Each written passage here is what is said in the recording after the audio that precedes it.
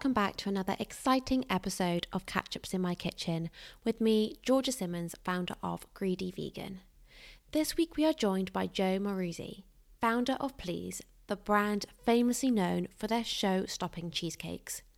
Pleesecakes literally blew up overnight, while in 2017, 6 Instagram pictures taken on an iPhone and a reshare of a post by Joe Wicks turned painter and decorator Joe Moruzzi's life upside down, and his passion turned into a brand. Although the Pleesecakes were gorgeous on the eye and irresistible to taste, they were a nightmare to distribute across the country, which led Joe to the Freezecakes idea, which after 3 years of planning and development is now finally stocked in Co-op. A lot has happened between 2017 to now, and I am so excited for you to hear Joe's story and journey with the ups and the downs and everything in between. I really hope you enjoy the episode.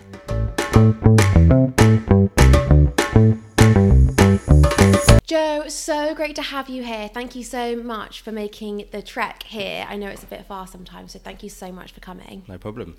Nice So to start with, can you give us a quick elevator pitch on who you are and what you do? Okay, so my name's Joe Moruzzi. Originally I was a painter and decorator, had a passion for food, and I loved being creative, being creative, and I kind of combined the two a couple of years ago, back in 2017, and set up this Instagram account called Pleesecakes, and it kind of spiraled from there, and it was all around the cheesecake. My dad made this cheesecake one day, and I started experimenting with cheesecakes and flavour combinations, and it just I brought them into site for the boys on the painting and decorating site, got feedback, went home, carried on practicing, and I thought it got to a point where I thought I could make a bit of extra money on the side of my painting business, and the rest is history. Amazing. We're going to go and dig into more about that in a minute, but before we do, we have a quick fire round about all things food. So, sweet or savoury? Oh, you got me straight away. I know, it's a hard one. Should say sweet, but actually savoury. Yeah, I feel like I'm probably savoury. Juicy burger or overloaded salad? Burger. Crisps or popcorn? Crisps. Cook in or eat out? Eat out. And what is your favourite delivery? Probably a pizza. Yeah, good one. Probably a pizza, yeah. Anywhere in particular? All I've got around me is Pizza Express. That's good, or like the chains. So I try to go for Pizza Express. But yeah, Pizza Express is a good one. There's a few actually around where I work. Actually, a pizza project like the independents that nice. I prefer if I can get my hands on. So yeah, pizza's a good one. Yeah. Okay, so going back to your journey from painter decorator to Pleesecakes. So am I right in saying you had your own painting and decorating business? Mm-hmm. So you've been quite entrepreneurial from kind of like the start. So you had this business and then you wanted to make some money on the side doing the Pleesecakes, but then it kind of really, really hit off with the Pleesecakes. Can you kind of explain that kind of moment in a bit more detail? So my dad made a cheesecake. It was back in 2015. Made a cheesecake at home. It was rubbish. It wasn't very good at all. I then proceeded to make a cheesecake. So that's where the cheesecake element came from. It wasn't that I was super passionate about cheesecake specifically, but I started making them. It was an easy entry into being creative with the food. You know, with a no-bake cheesecake, there was no use of oven, or like you could be quite flexible with the measurements and things like that. So I practiced, and I was making them over a 2-year period. No intention to turn it into a business at all. I just loved being creative with food. Like I've been brought up around food. My dad's Italian. I think there was that good quality produce that was really sort of installed in me from a young age, like fresh pasta sauces, never from a jar and things like that. But anyway, I was practicing with these cheesecakes and experimenting with the flavors, and I would bring them, and it got to a point of December 2016, I thought the cakes were okay. I thought they started to look okay back then, and actually they were still pretty rubbish. I didn't have a recipe as such. I didn't have any structure to what I was doing, or processes or operating procedures. I was still operating at my parents' kitchen, and I was using just random. I'd go to the supermarket to get the ingredients, but I knew at that point I could probably earn a little bit of money on the side of the business. You know, it was something I wanted to create something, a little side hustle. And actually, it was the action taking that I speak about quite a lot. You know, action taking is so key. It was so key for me at that stage. I had a notepad which I've still got on my desk in my office, the kitchen, and and I was scribbling, I was doodling, and the word Pleesecakes kept coming up. You know, I don't know why. Just cheesecakes, Pleesecakes had a ring to it. That was the only word. That was the only name I had for it. I didn't have any other like variations of that. And I then started building this really basic business plan of like how I could turn it, how I can monetize it. So I had like the how I would serve the cheesecakes in slices. I had the build your own cheesecake bar back then, which we took to events like eventually. I had social media. I had no experience in social media at all. I had a personal Instagram account, but I didn't have any experience running a business through social media. But I had this basic plan, and that was in December of 2016. On January the 3rd of 2017, I set up the Instagram account. So I designed the logo on an app called Canva, and posted 6 photos of cheesecakes I'd made at my parents' kitchen and taken using my phone in the garden. So it was really basic. Didn't have any sort of intention to send it to a business, or I didn't have an email account or a bank account or website or anything like that. It was just DM me if you want an order. Yeah. And it was 3 days later, one of my friends, Joe Wicks, he shared it on his page, and it's one of those moments that you like. It wasn't planned. I didn't ask him. It was very natural. Back then, you could grow very organically on social media, and it just went viral overnight. You know, there was this instant transition for me. So I was painting literally one day, and then in this situation the next day. You know, literally it was so instant. And I knew I had to act upon it. I knew there was an opportunity there because I had a following. There was a following instantly, of whatever it was. Thousands of people were following the page. And I had to start surrounding myself with people in the industry, learn.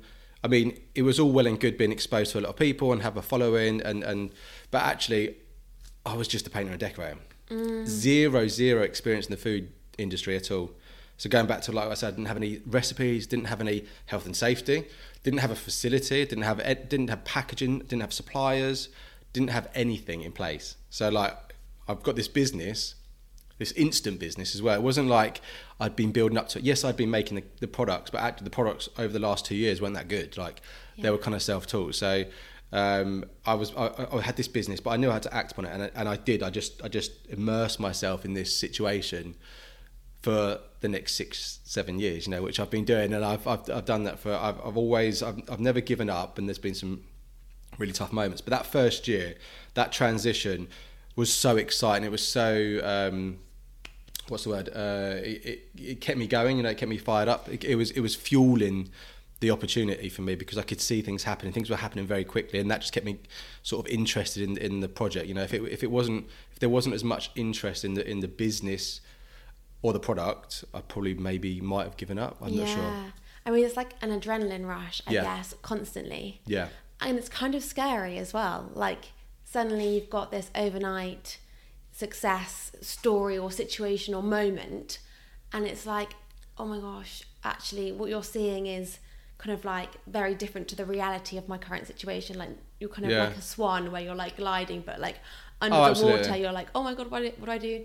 So what do you do, and how do you make the decision to stop being the painter and decorator and go into the cheesecake? Because it's quite a scary decision to make, because you know, you've got one business and then something's happening, and how do you make that decision? Because for some people, they might be umming and ahhing, trying to weigh it up, but you seem to have made it quite like it was a no-brainer. Is that kind of how it was? I think the naivety really helped. Mm-hmm. I think if I had been trained and went to pastry school and did all this, I would have been much more apprehensive, or it would have been a much slower process. Yeah. Because I was like, I haven't got a clue what I'm doing. I'm just going to go for it, kind of thing. I think that really helped.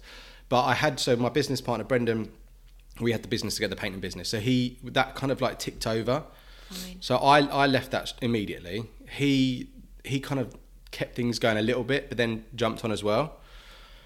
We then folded that company. So it was just, we both went in. At the time, I didn't have anything. So I had my partner, my girlfriend, but I didn't have a baby. But he had like 2 or 3 kids at the time as well. So his risk was high. He had a mortgage and everything. I didn't. So I don't honestly know what the reason was the why we thought this was going to work. Like, on paper, this shouldn't work. Like, there's two painters and decorators trying to grow a cheesecake business with no facilities, no procedures, nothing, no suppliers, no experience. On paper, this should not work at all. So naivety played a massive part in this. I think, but because of, and we'll go into this, I suppose, like, because of things like social media, it exposed the brand and the business to people that were interested in the business. So within 2 weeks, we had a guy called Ian Campbell, who came on board based on the fact that his daughters had seen us on social media, and he was the ex-production manager of Greg's Bakery. So he was just being made redundant. Like, his bakery had moved, so he had no job. He was quite local to us. He jumped on board. So immediately we had someone who knew production, who knew health and safety, who knew supply chain, all these different things helped us straight away. Wow. So it was these sort of little things that really helped us. Sam, who's now operations director and a shareholder, approached me 2 weeks in. So I started this. People started to like become attracted to the business and the brand because of social media, and that supported it, I suppose. I think if I was on my own, it would have been a bit harder, but yeah, it was. I mean, it was so exciting at the start. The first year was just a complete blur. Yeah, 100%. And I mean, one of my questions, you kind of summed it up really well, but one of my questions was kind of the power of social media, because although it's still really powerful now, it is different. Yeah. And you kind of were in there at the perfect time. Like, everything kind of aligned in that sense, where, you know, it was really quick to go, or not quick, but easier, should I say, to go viral. Obviously, you've still got to make a really good product, picture, video, whatever it is you're creating. But yeah, I guess, can you highlight a bit more about the power of social media for you? I mean, obviously, it was the catalyst to what kind of happened, but how else has it kind of changed what Pleesecakes is? Well, back then, so Instagram was the first page or the first platform that we launched on, and like you say, you could grow organically. So we were gaining followers naturally each week, 10,000 followers. Like, it was quite a quick progress, but it's changed massively. I think there was obviously the acquisition from Facebook to Instagram that changed it, and I think they've really screwed it up personally. I think each platform gets screwed up at some point. TikTok now is really struggling for organic growth, but I think just we timed that quite well. It built community. We had a product that was quite visual. I think that's why it did quite well. There was no algorithm, you have to use reels, or you have to post it with music, or there was a bit of hashtag use, but other than that, you could post a good quality photo and it would get engagement. You know, I always still believe good content will always be found. Really still believe that. It's hard to stand out though in terms of good content. A lot of people are creating good content. There's a lot of creators. There's more creators now in the social media world. But that built us community. You know, we launched with a direct to consumer business, so we were selling these products direct to consumer, which actually in hindsight is completely like ludicrous. It's a temperature controlled product. Started with the large cakes that are very delicate, couldn't get them across the country, needed temperature controlled distribution. A complete nightmare. It's just not scalable, basically. Yeah. Yes, we could have done in the local area and we could have built that, but we had this following outside of our local area across the UK that we wanted to supply. And we couldn't. So it's always been an ambition to grow the brand. And so, yeah, social media's played an incredible part in that, but we've never been able to fulfill that order and demand. I've also been like, with social media, you've got to like keep your eye on like emerging platforms like TikTok, and I know that's becoming very prevalent now. A lot of people are talking about TikTok and how you can utilize it, but again, that's a changing platform, and I think it's just timing, you know. And I think it's authenticity, you know, like that's really key for us.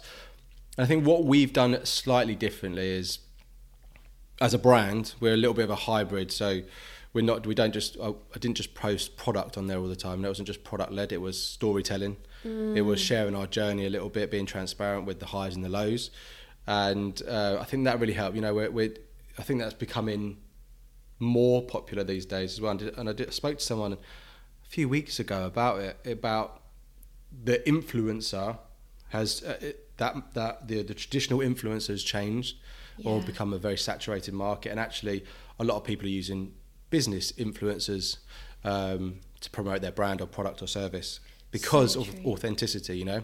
Yeah, that's so true. I mean, I followed you guys for a while, and thinking about my journey to you guys, it was definitely visual first. Yeah. I was like, okay, I've seen this product, this looks incredible, follow, and then I get to know you really well through social media. Like, you've always been very authentic and told the story, and before I even realised, I now know kind of like everything about how you've got to where you are, and I'm like, oh wow, and then you become like a part of the brand in a way.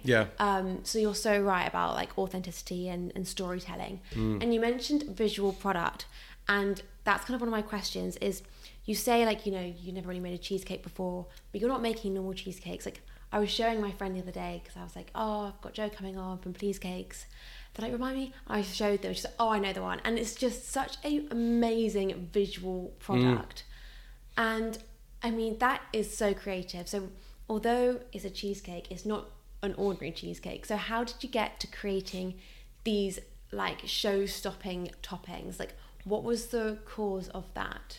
I think I saw, there was obviously the big overloaded like sponge cakes that you could get. And I thought cheesecakes, because I was making them, my dad made one and whatnot, but it was quite a generic dessert, you know. It would have come with no toppings, in slices, boring flavours. And looking back, like I overloaded it with brand, like with Cadbury's and other brands on there. And there was no brand, Pleesecake branded on the actual product. But if you looked at it, you'd know it's a Pleesecake, which is kind of weird. Yeah. So it was just about creating something so visual. I don't know how, there was a style to it, which I kind of taught people that came on board. And yeah, it was that visual, that sort of impact that you wouldn't normally think about or relate to a cheesecake. So no, 100%. It's so incredible. It's kind of like a grazing board on a cheesecake. Like, it's 2 desserts. It is. Like, I had Grape and Fig on here, and we were speaking about their grazing boards, and like there's an art to creating the grazing board where you kind of go, I think it's the biggest thing at the outside to kind of create the wall, and you go in. Because I feel like with you guys, it's the biggest thing in the middle, and then you work your way out. But I mean, I don't know. It was like foundation. You use the biggest things first, create like this structure, and then you kind of turn the cake a little bit and like slot a little bit in there, and you keep looking for the gaps. And it was a case of like, if you think there's too much chocolate on there, there's probably not enough. So we just kept kind of going. Amazing. And it kind of built up, and it was just, they were great for like celebrations. They were great centerpieces. Definitely. Got people talking, and yeah. I love it. So this kind of leads me nicely onto like your passion for food. So on this podcast, I always talk about food is more than just food. Like, it's just so much more than that. Like you say, it gets people talking, and you come from an Italian family where food is like a massive, massive, massive part of like culture and family. And so talk a bit about your passion for food and like what food kind of means to you, because clearly it's your business, but also a passion and part of your life. I'm just a foodie. I love food. It, like you say, it's an experience. It's a feeling that it gives you, you know. So, and it's the process of making food as well. You know, I think that's something that's been installed from a young age. Like I said before, we'd never have a pasta sauce out of a jar. It was always made from the raw ingredients, and I love that process. And from the Italian side of things, you know, we've got a lot of family out there, and there was. I'd witnessed like the processes of them producing food in various forms. So there was a lot. There's like a very farming area. So there was vineyards. They'd make their own wine, and they'd grow their own vegetables. And I was always part of that as a kid. So they'd go and farm and do all sorts of things in the fields and stuff like that. And so maybe witnessing that from the raw ingredients to the plate. Was valuable to me. I think it was quite valuable to me in terms of my experience with food or connection with food. It wasn't always just go and buy it from a supermarket. You know, there was a more primitive experience with food, I think. And so always loved good quality food. The experience, trying new foods, it's not sure. It's just the way I've been brought up, I suppose. It's the people that I've been around, and I love being creative. You know, I think that was the combination. That was where it's kind of clicked for me, because during school, I wasn't very academic. Like, I was okay, I suppose, but I loved art. I love music. I love those sort of creative spaces, and I think coupling that with food just sort of really helped with what I do now. You know, definitely. I mean, food is such a good tool to be creative. Like, sometimes when people think of a creative, they think art, maybe fashion. Yeah. But food is such a creative one as well, and sometimes I absolutely. feel like it doesn't get looked on in that way. Yeah. So going back to the early days of Pleesecakes, you kind of mentioned like distribution and how fragile they were. And I want to touch on this because me doing kind of Greedy Vegan and sending out chilled products, although slightly different to your case because yours are a lot more fragile, I've also had moments where I'm just like, this is impossible. So can you share a bit about those early days, sending out the cheesecakes, and how you overcome that and were like, okay, our brand and products loved, but we can't get it there, so now what do we do? And can you explain how you then pivoted to kind of I kind of knew early on that the large cakes were too delicate, obviously. So they were great for like celebrations and anniversaries and weddings and things like that. But I had to diversify the product range. So mini cheesecakes came on board. Freezecakes was an idea.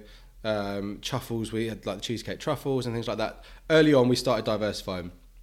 And then distribution, direct to consumer. For food that requires temperature controlled delivery is, I think, a challenging business model. I think there's other routes if you want to scale it that are far better. So what we did do, what I always say though, that direct to consumer model at the start really built community. You know, if I'd have turned up with a retail ready product, I don't think I would have built the community on social media that we've got today. So built that community, and the journey is, obviously we've been going about 6 years now. COVID hit. So before COVID, I was trying to outsource production. Production, again, for us is, I had these two avenues. I could have gone down manufacturing and scaled that up, which would have cost millions and very high risk, or gone down brand and MPD. That was always the plan, to go down brand and MPD, drive social media, work with third party manufacturers to help support the process.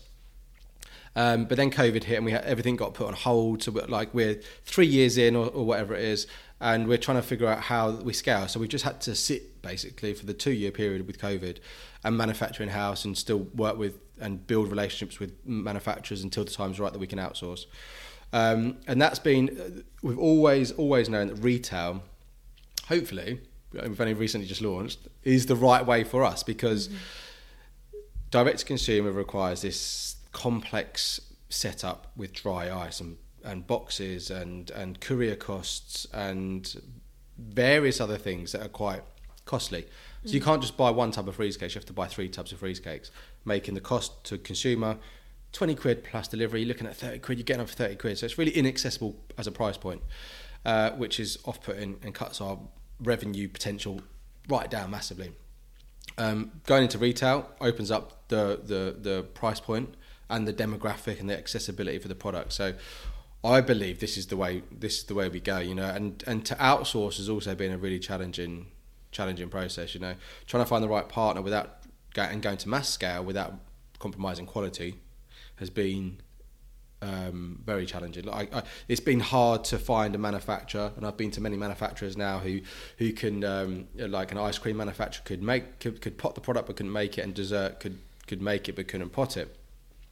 So that's been a process in itself to try and find a partner who believe in it, and we found a great team at Galana, a Nice Fresh. There's a husband and wife team who own this factory in Belgium, which is just immaculate. It's just such a, yes, it's automated, yes, they're so passionate about what they do. It's similar to us. They believe in the product.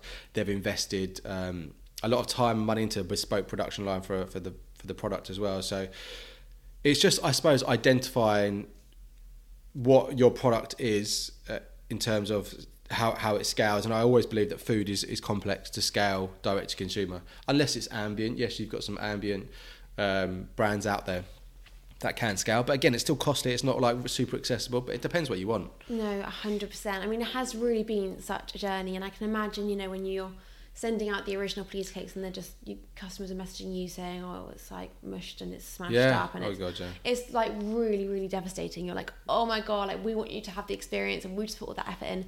So this makes complete sense, but it's amazing how long it takes. Yeah. So how long has it taken? So obviously you've just launched into Co-op, yeah, which is amazing. Yeah. And but how long has it taken from an original idea of Freezecakes to now? So I've still got the picture. It was in March of 2017. We were freezing our cakes so they were safe in distribution. And I thought, I tried one day and it tasted quite good. So the original idea was a little choc ice covered in, like, enrobed in chocolate. That was the concept of like frozen cheesecake, Freezecakes, and got shelved for a number of years because of the cakes took off and we were busy with other things and events. And came back in March 2020, I think it was, around lockdown or just before lockdown. We decided to sort of go back into the idea and start like designing the tubs, developing the product to make it scoopable, because it's not a case of just putting cheesecake in a tub. No. You've got to make it scoopable, and there was various sort of development processes that we had to go through to get to a point. Did a pre-launch in May of 2020, then sent the product out in maybe July, August time of that year, and it's taken since then, so maybe 3 years. Crazy. So yeah, to find a manufacturer, the right manufacturer. I've been to many manufacturers now, and some have gone under because of COVID, like big, huge companies, and then to build that, to develop the product to get. So again, the process of taking a very handmade product to a very automated, mass-produced product is, again, very complex, because it's got to go through machinery, and it's got to be a certain viscosity, and it's got various sort of different processes that you have to do to get it into that pot. Definitely. So, and also you're based on quality as a brand. Like everyone knows you for being like incredible to look at, to taste, like everything, and you obviously want to keep that reputation going. So when you're looking at manufacturers, you're also thinking, oh my gosh, we need to make sure that our core kind of like values are like, well, that was key for us, like quality we didn't want to compromise on. The product has changed slightly only because there are certain capabilities to the machine, so the way it's built up inside is slightly different, but actually like the quality I think is improved. We've cleaned the ingredient deck up a little bit. That was one of the main focuses, is quality. Definitely. I actually saw a video when you received all the pots and then you had the lid, and like the lid was different to the colour, and like, oh my God, that must have been, obviously it was a sample lid or something, like it was a sample lid, and like this is all done direct to consumer. So we did produce the product in house obviously until last year, just end of last year. But yeah, we 30,000 pots came in, and it was sample pot, and sample lid, and we thought it wasn't the right colour to the pot. I mean, and we were like, oh my God, if you had 30,000 pots with different lid colours to base colours, like that is just terrifying. That's just one of many things that have I can imagine been challenging along the way. So what flavours have you launched with? We've launched with the core flavours. So the original flavours, it's a double chocolate, it's lemon and raspberry, and it's butterscotch and caramel. So they were the original flavours that we launched with, that have relaunched again, and we've obviously going to introduce new flavours, but yeah.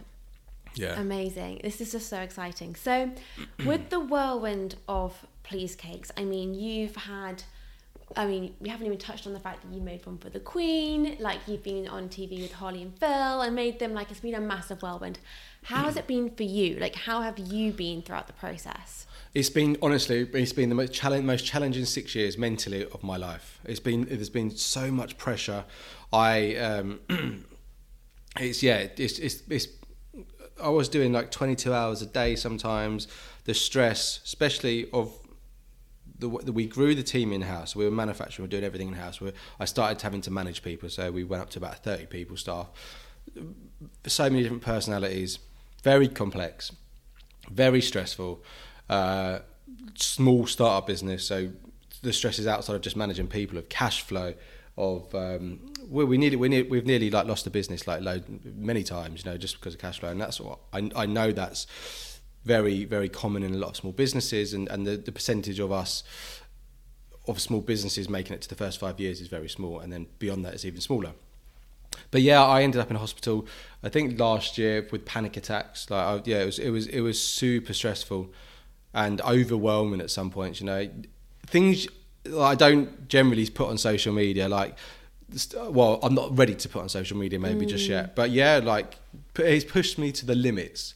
100%. Like my painting and decorating was tough, it was challenging, it was stressful, it was hard work, but this is a combination of everything all the time. It's the broken sleep, the not being able to switch off, the stresses of money, not being able to pay people's wages sometimes. I've been through it, but these are the formative years that I think are really key the years that shape the future, you know?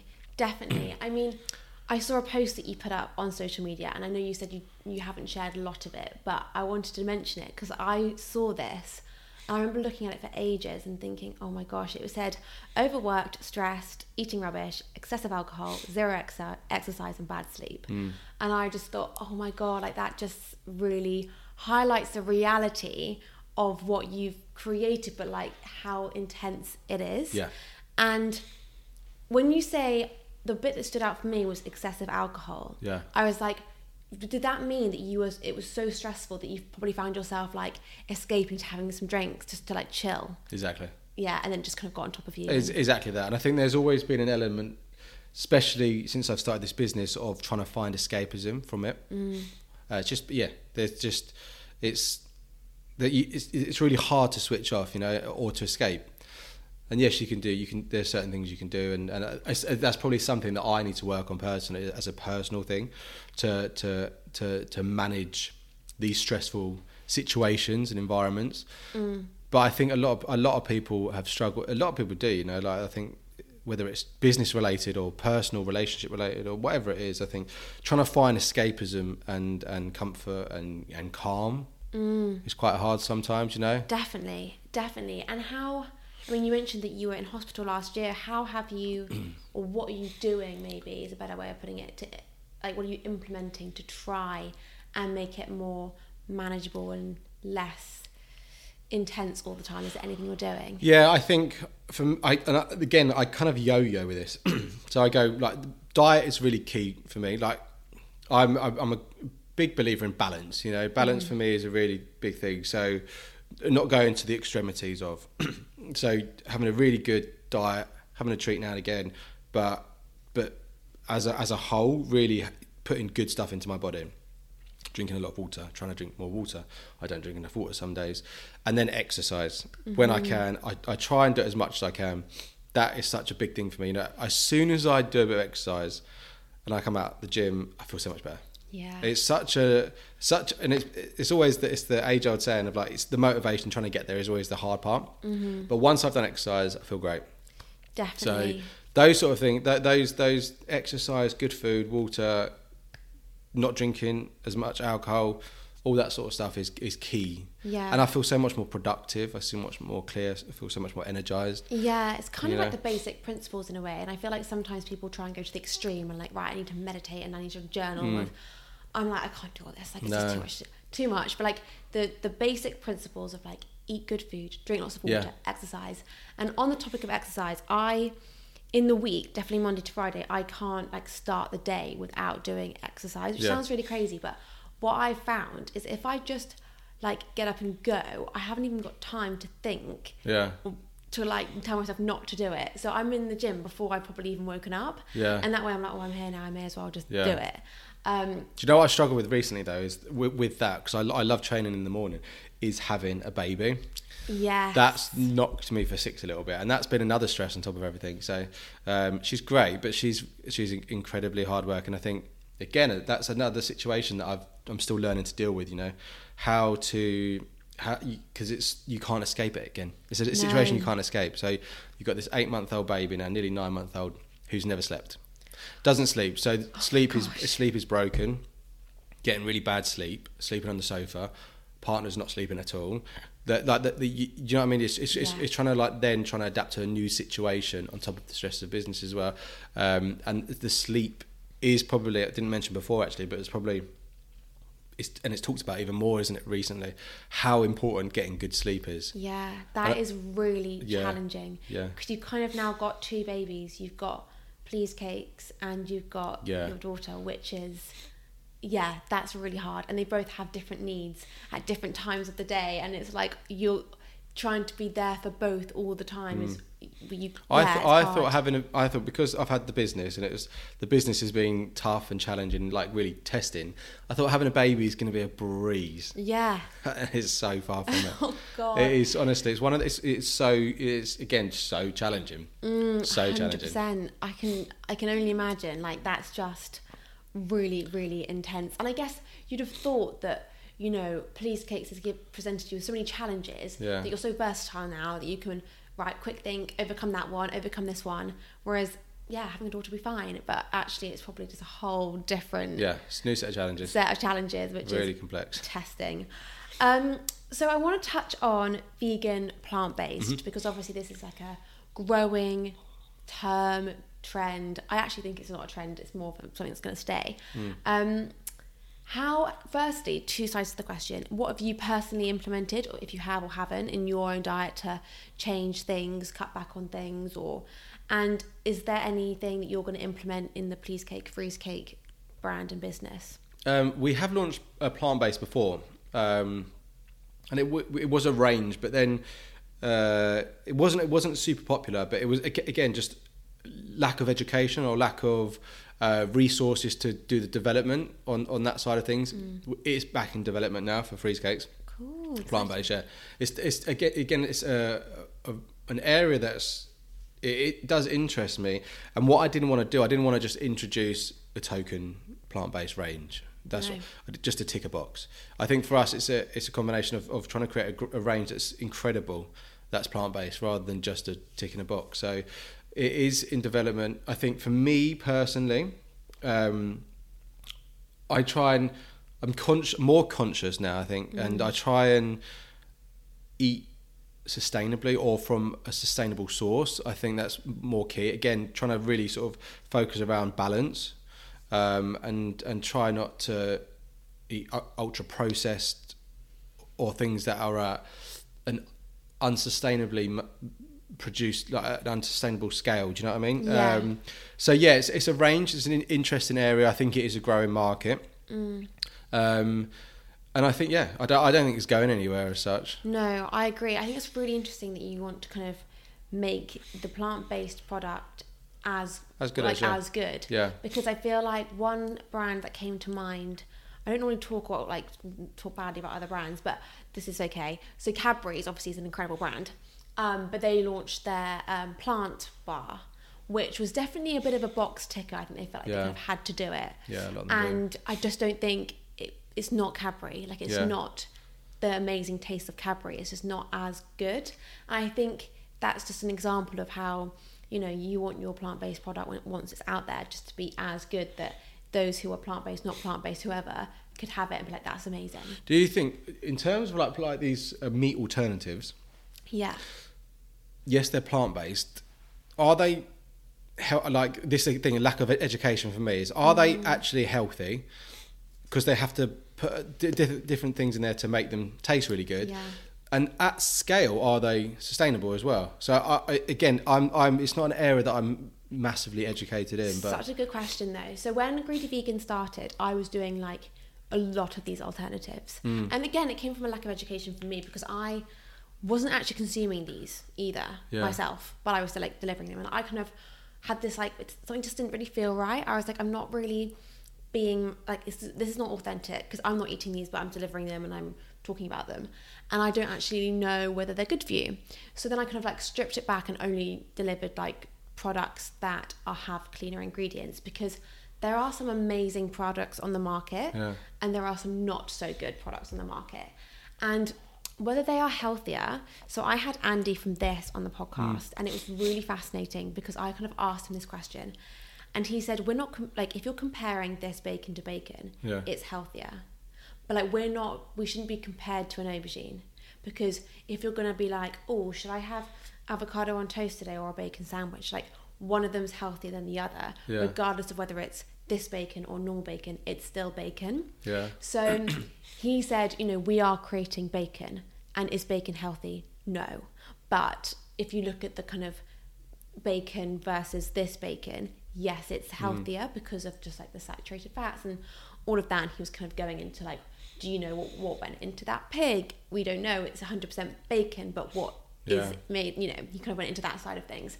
So I think, yes, some of the products are definitely healthier, like, but natural sources of alternative, like tofu and tempeh burgers that have like been marinated and stuff. And it's just tempeh, so it's like a natural kind of plant protein, but it's just been marinated and changed in a way to taste really different.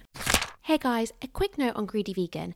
if, like Joe, you are also confused on what alternatives are better for you and which ones aren't, please check out Greedy Vegan, as we only stock good quality alternatives with clean ingredients, as we also believe and agree it's often really hard to know where to start, so we are trying to make it easier and more convenient for you.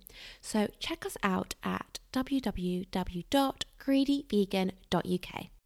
I think it's going back to like to that balance thing, and I messed up quite a couple of years ago.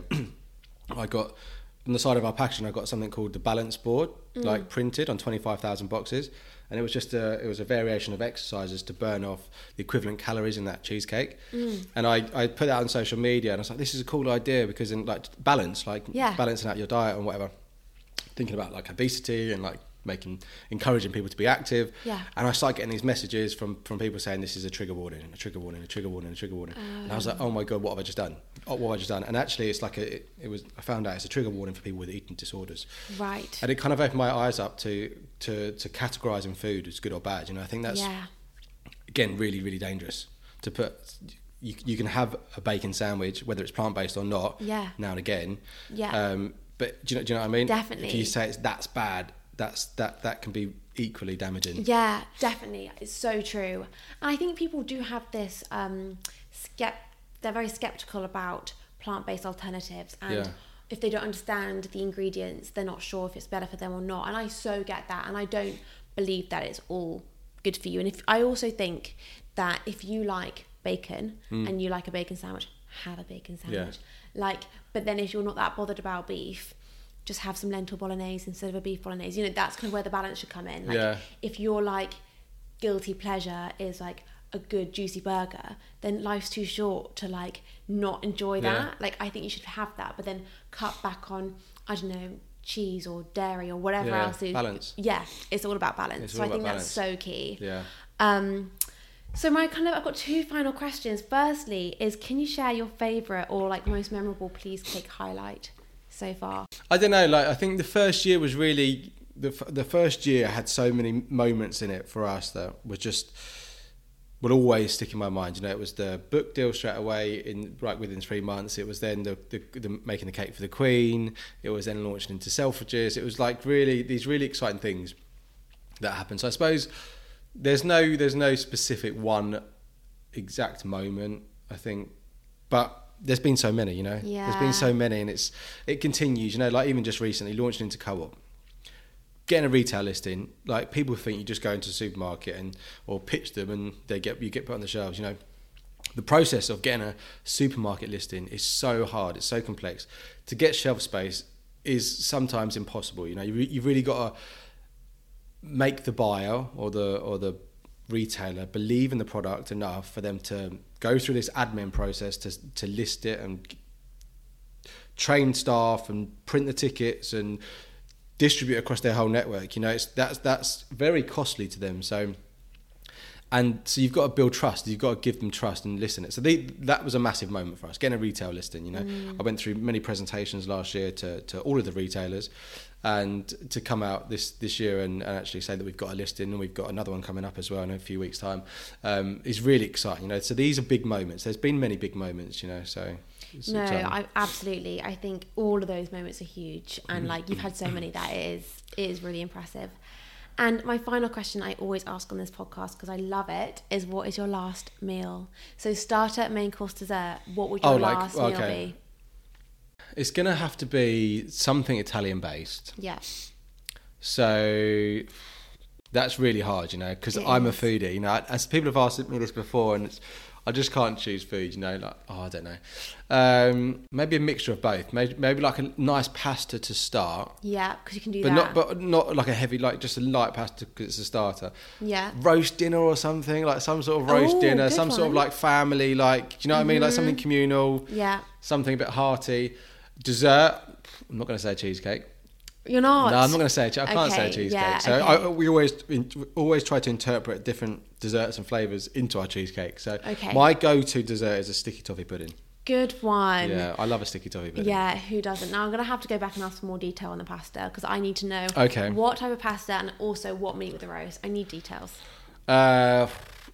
I'm gonna go because it's a start. I'm gonna go fresh, like like a fresh tomato pasta, not chopped tomatoes, like fresh tomatoes, garlic, basil. It's really simple, fresh and simple, really fresh and simple. Love it. Perfect. And then for the roast, what meat? What meat? Yeah. Or if you're going to have meat, I mean, you might just want all the trimmings and gravy. I mean, I can't. I don't know if I could do that. No, some people have said that to me. I'm like, okay, you do you. Yeah, no. Probably, I'm into pork belly at the moment. Pork belly. Pork belly's good for me. That was my mum. My mum would be there with that. She is, Really? Yeah, definitely. Okay, I love it. Well, Joe, thank you so much for coming on. Thanks for having me. It's been so great and interesting, and I can't wait to go into a co-op and see Freezecakes on the shelf. It's so exciting. So yeah, congratulations for that. Thank you. Thank you guys so much for listening, and I hope you enjoyed the episode. If you are desperate to try Freezecakes, head to your local co-op and give it a try. If you do get your hands on it, please take a picture and tag Please and Catch-Ups in Your Kitchen, as I would love to see it. Also, as always, if you could subscribe and follow to the podcast on your preferred platform, it makes such a difference to us, and it really does help us get great guests on, which I am really excited to do. I would be so, so grateful. So thank you so much again, and see you next week.